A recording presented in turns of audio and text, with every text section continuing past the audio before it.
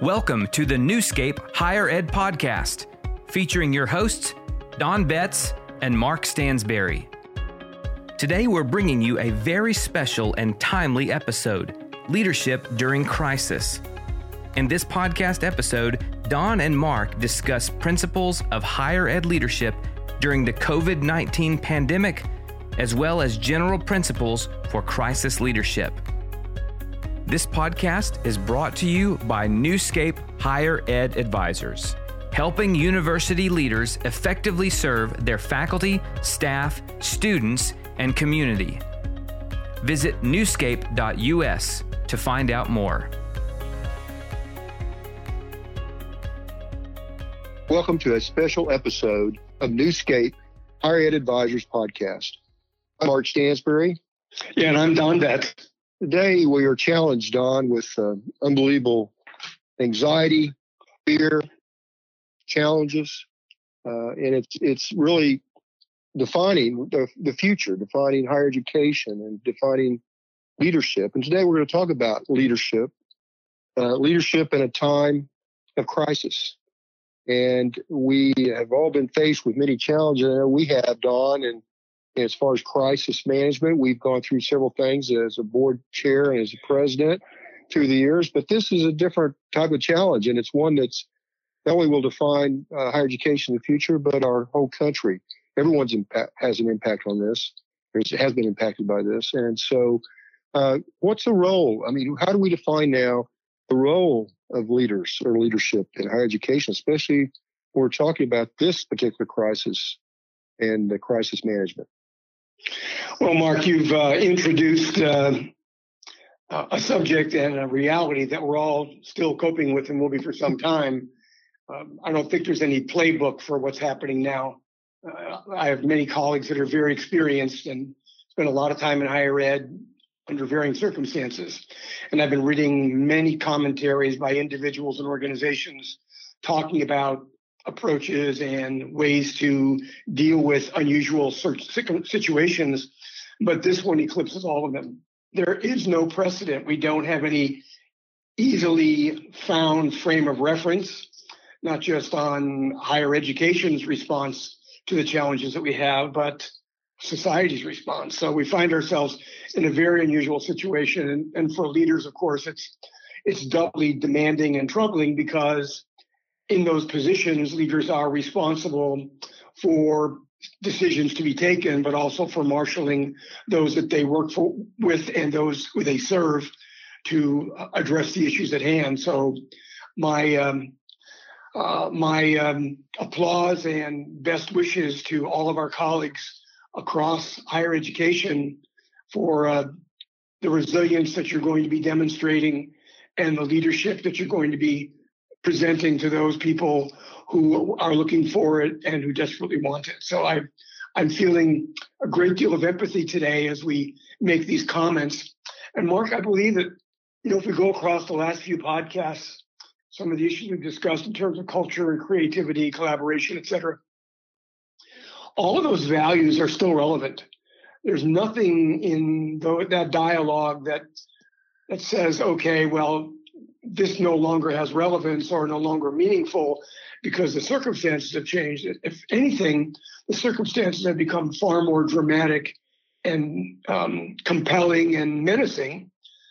But the basic responses, I think, are still there. And I think that those involved from a leadership role need to re-examine and revisit those key variables that separate leaders from those who don't lead well. So here we are in this, I feel like a little bit of a cliche talking about challenging times and times of crisis, but we're talking about, Mark, kind of like a crash course in crisis leadership. And I think part of it is learning as you go, starting out with the right set of values and perspectives, and being incredibly ready to adapt when circumstances demand. Definitely new territory for all. It's not something that we've seen. I guess it would be compared to somewhat of 1933 when President Roosevelt made his speech at inauguration and talked about fear. But he also mentioned in that famous speech and famous quote that we all know, and that was, "We shouldn't retreat, but advance." And with that, we need people and leaders surrounding the leaders to look at decisiveness, look at several qualities like you've already talked about, where there is creativity, collaboration, communication. They've got to be stepped up. This is a time where it's not, you can't be complacent by any means. We've got to look at the future as any leader, but be decisive, make good decisions as best we can, and show that we do have confidence in the future, that we may have to adapt, and adaptability is going to be something that we talk about today as well. But I would say step up. And that's a theme in my view, is that's going to be, I know there's other themes sub-themes that we'll be talking about, not only today, but on. And there's so many subjects we could cover today that we're not going to be able to cover them all. But at least we can focus on a few things today. And I know there's a lot of fear out there. There's nothing wrong, again, with being fearful, having anxiety of the future. We know that's something that the students are facing. I can't imagine those that have spent so many years and then may not even be able to go across the stage and receive a diploma after, come May or June of this year. It's that kind of challenge that we have to make sure that they still have the right type of education in the future that will lead our country, will lead the future. And so we're going to have a lot of things to talk about in the upcoming months. It's getting through as this new territory that we're going through and having to adapt. And I think of my parents back in my dad being born in 1912, my mom 1919. They went through the Depression. They went through 12 years of that, and then World War II. And I think of all the sacrifices. And now, of course, we have sacrifice in a sense, but nothing like what we've seen in the past that way. But still, we're all remotely working today, for example, on this podcast. We have a new, something that is new to each one of us, is social distancing. Pretty tough to do, by the way, especially with family, friends involved. But we're meeting the challenge, and I hope that we will definitely continue to step up in the future. Well, we don't know what the end result is going to be from this process, but we know we're in it. And I think your comments about decisiveness and referencing FDR and parents and the past, I think is always a useful guide. I believe that here we are, the best educated generation ever in American history, global history. And we have millions of creative minds who are capable of thinking their way through a variety of issues. I think part of the issue here goes back to something we talked about before, Mark, and that is, can we find that famous common ground and look through the prism of we as opposed to the more isolated vision of the I or the me? I think we're seeing some dimensions of leadership demonstrating itself in a way that gives us hope, because they do see that larger we picture, and others that seem more circumscribed and more focused on themselves. That decisiveness that you've spoken about is important, particularly when coupled with the constant flow of information and a respect for expertise. And one of the dimensions of higher education, one of the bases of scholarship, is to seek and to complement and to acknowledge expertise. That expertise is going to be very important, very central to our good decision making as we proceed as an institutional leader, as a civic leader, or as a national leader. And how do we blend appropriately that expertise into the other information and input we're receiving, and then make those decisions that you're talking about, which are so critical. And those decisions for me are not decisions that once made are impermeable, that you don't revisit them. You have to constantly come back, and what we used to call in the days of Apollo, the mid-course correction, right? You're on your way to the moon, but you can be off a little bit, and you have to sort of take a check every once in a while and do the inevitable mid-course correction. It goes back to what you just talked about, and that is having the experts surrounding, especially a president and a board chair or board members. We definitely need to examine that, re-examine that, and really have the right team put together, and make sure that they are truly leaders in their own aspects. I know you did that as a president of a university two universities that I happen to be chair of through the years. You put a team together that really, and I would say this is something look or compared to for others, and that is making sure that you have leaders as VPs of different departments of different finance and other areas that can make good advice to you that are not threatening, in the sense that you're not threatening yourself as a president. And I saw that you weren't. You put some of the top people as top in each of these areas, professionals that could definitely guide you, advise you, and it wasn't a threat to you. So you want to put the best around you. It's not a threat to have the best around you. And I see that sometimes leaders feel like they're threatened, especially the president or a board chair, by having the right leaders around them that's maybe threatening in a sense. Shouldn't be that way, but it is, and I've seen it. And so you were great in that. You brought the right team together, and that's the key. Bringing the experts, listening to them. They'll guide you, you guide them, working together as a team, and then that goes across the campus, goes back to cultural, students being involved, as far as all the professors and all the different departments involved, the community involvement.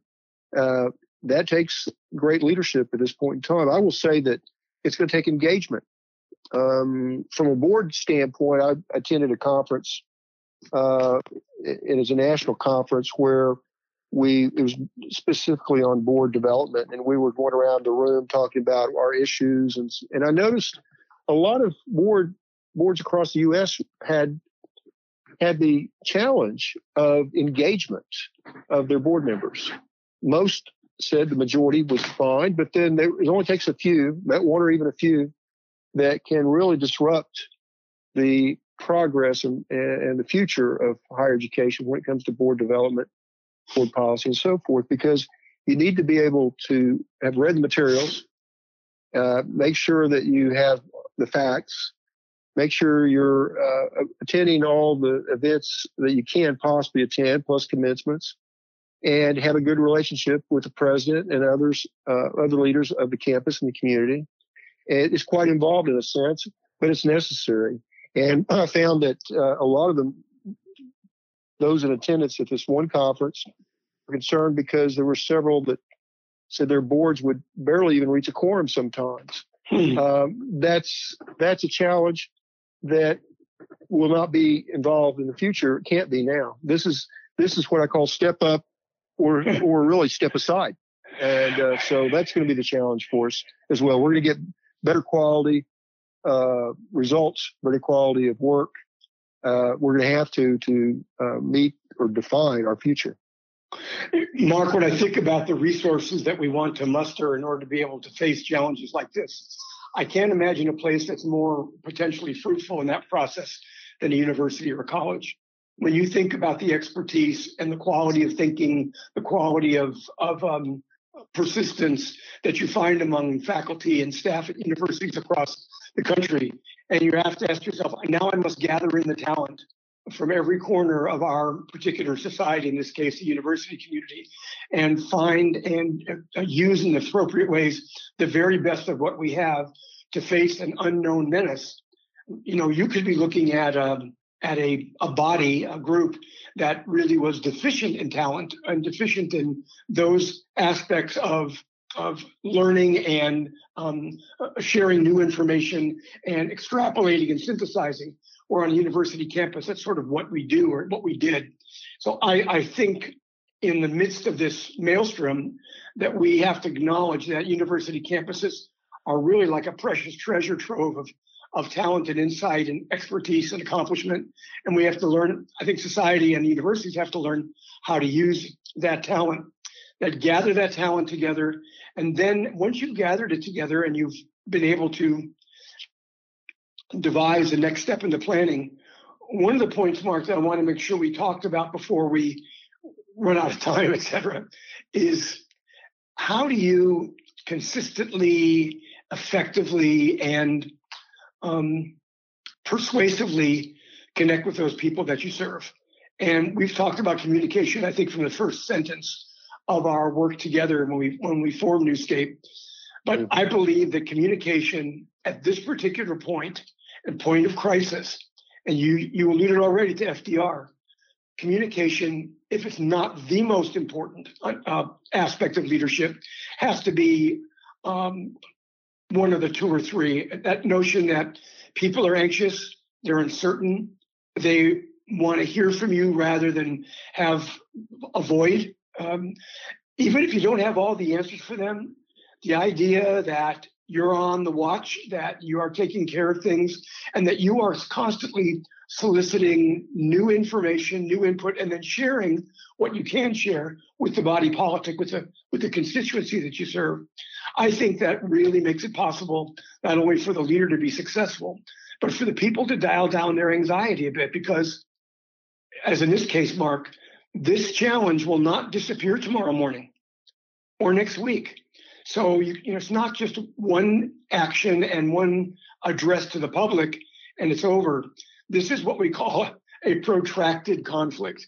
And in that process, that leadership has to be obviously courageous and resilient, but among the best communicators consistently in every form, written, particularly oral, face-to-face, which we can't do now, but through podcasts and FaceTime and that sort of thing, Zoom, let people know what is happening so that they don't have to speculate and wonder. What's really the most fearful for all of us as human beings is the unknown. So how do we dial that down and make people feel more comfortable and believe that they are being taken care of by colleagues who have the very best talent and the very best intentions in mind? I think it goes back to what FDR said, and that is not to retreat, but to advance. And if we retreat as a president or a board chair or board member, we defeat what needs to happen. And that is what you just talked about, was relating to others through communication and other areas, but especially when you think of communication. Right now, people need to see and hear a leader from the campus, and campuses you serve, those that are listening. They need to know that there's still the future ahead of us. There's the challenges ahead of us.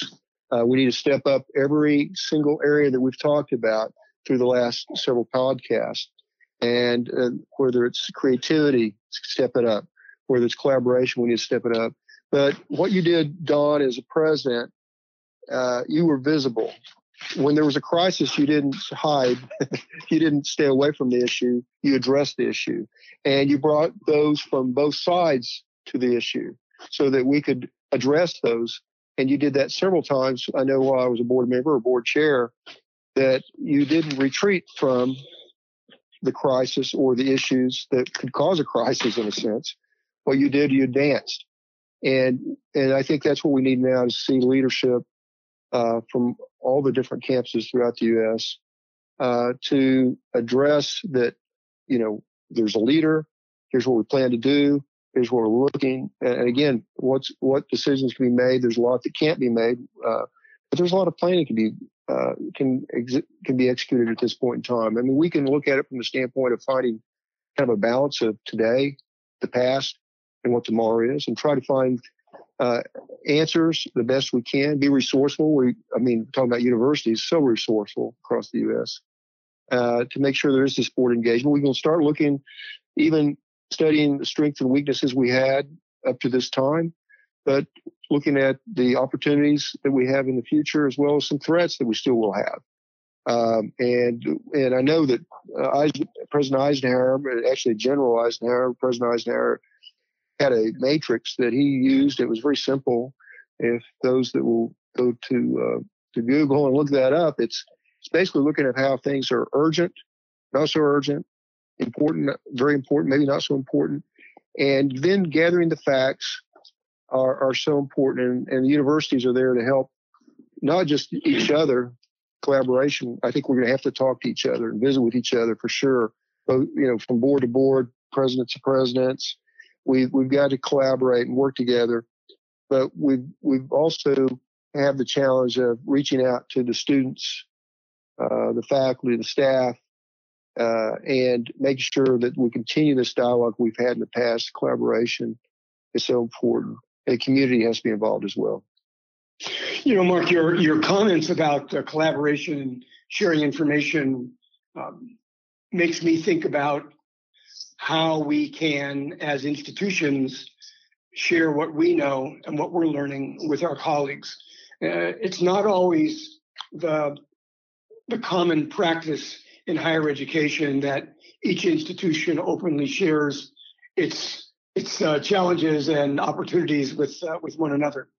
But in this case, when you're facing a common menace, when you're facing a circumstance that absolutely envelops the society, global to local, that you live in, and when you think about the role that higher education plays in society, the role public higher education was created for a particular reason, and to fulfill that responsibility at this particular unprecedented juncture, I think we have to pioneer a whole new level of sharing information. What went well, what didn't go well, why this worked, why this didn't work. And again, it's that pooling of talent, expertise, commitment, and real leadership ability to literally assist one another to survive and then eventually to thrive once again. Because there will be a kind of a deep curve out of this. We're going to go down for a while and then find our way back up. But wouldn't the ascent be so much more meaningful and possible if we found ways to do it together? That's why I've been reading over the past many days comments by presidents who have gone through particularly challenging circumstances. None of them, they all self-admit, has ever been through anything like this. But when they've had to close their campuses for multiple days under extreme conditions, et cetera, and keep gleaning from each one of them insight into how did he or she, in fact, move forward, and how did their institution resuscitate and go on to do the good things that it did. And I think that constant reconnecting with one another in an honest and forthright way will lift all these boats at the same time. Well said, Don. Goes back to the culture again that we started off with. One of our first podcasts, outside of the introduction of Newscape, our first podcast after that was on culture. I think that we are going to continue to define that as we go on, but we have something to build culture. I know that the university that you led was established in the 1890, I believe, and we have seen plagues. We've seen World War I, World War II, the Great Depression on this campus that you led, and up to this point, we had another crisis. The university stands not just in brick and mortar, but in the culture, and the culture carries across the continents as well, because we've had those that have attended in person, those online, from around not only the world, but here, of course, locally, regionally. And your leadership and the leadership of the board working together, there's not time for the board chair or the board member to, at this point in time, to micromanage by any means, but they still, a board chair or board member, need to step up and make sure they're very engaged in supporting the president and the students and the faculty and staff and the community. So those are immediate challenges. No telling what we're going to be facing over the next several weeks, months, and years ahead. But you got to remember those few people that got together and founded your universities and other universities across the nation, how they were founded. It took a lot of courage to do that. It took a lot of planning They didn't know what they faced or what we'd be facing, but they established a foundation that we work from. And you've done that as a president, and very effectively is set the foundation and move forward from there.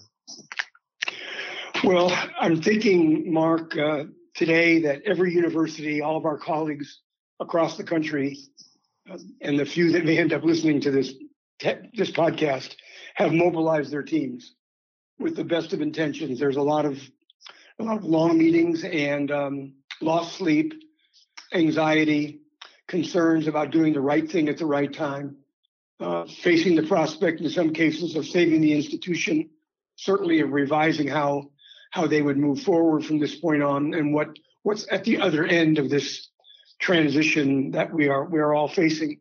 And our support, encouragement, and our connection philosophically and pragmatically to each one of them is important and is heartfelt. Those leaders do incredibly significant work, often unrealized appreciation from the society. But those that know the work that gets done by these institutions and their leaders, I think really do ultimately recognize the contribution they're making to the future of their families and to their state and country. So one of my final comments comes from President Scott Cohen from Tulane. He was the president that guided Tulane through the Katrina circumstance. He wrote a really obviously thoughtful and useful piece in a recent publication. But his closing lines were something along the lines of, and so I suggest that you plan for the worst, that you hope for the best, and that you look for the silver linings. I think part of the silver linings that President Cohen was talking about are the silver linings of the people that surround you, those women and men that are part of your team and that help you as a president, as a board chair, et cetera, think through and act through circumstances that none of you ever experienced before. You didn't get a degree in this, but you've been spending years in critical thinking, in problem solving, and in building teams that make a difference. And now they're being tested. And I think that the silver lining is, if you've got the right people on the right seats on the bus, as they say, this process and this outcome will be more favorable to your institutions than if that's not the case. So I would just respect the heck out of all of those that are doing this work and give them our very best. Thanks for joining us for this special discussion of leadership during crisis. Make sure to visit our website at newscape.us. Also, make sure to subscribe to this podcast and leave us a review. We would really appreciate it.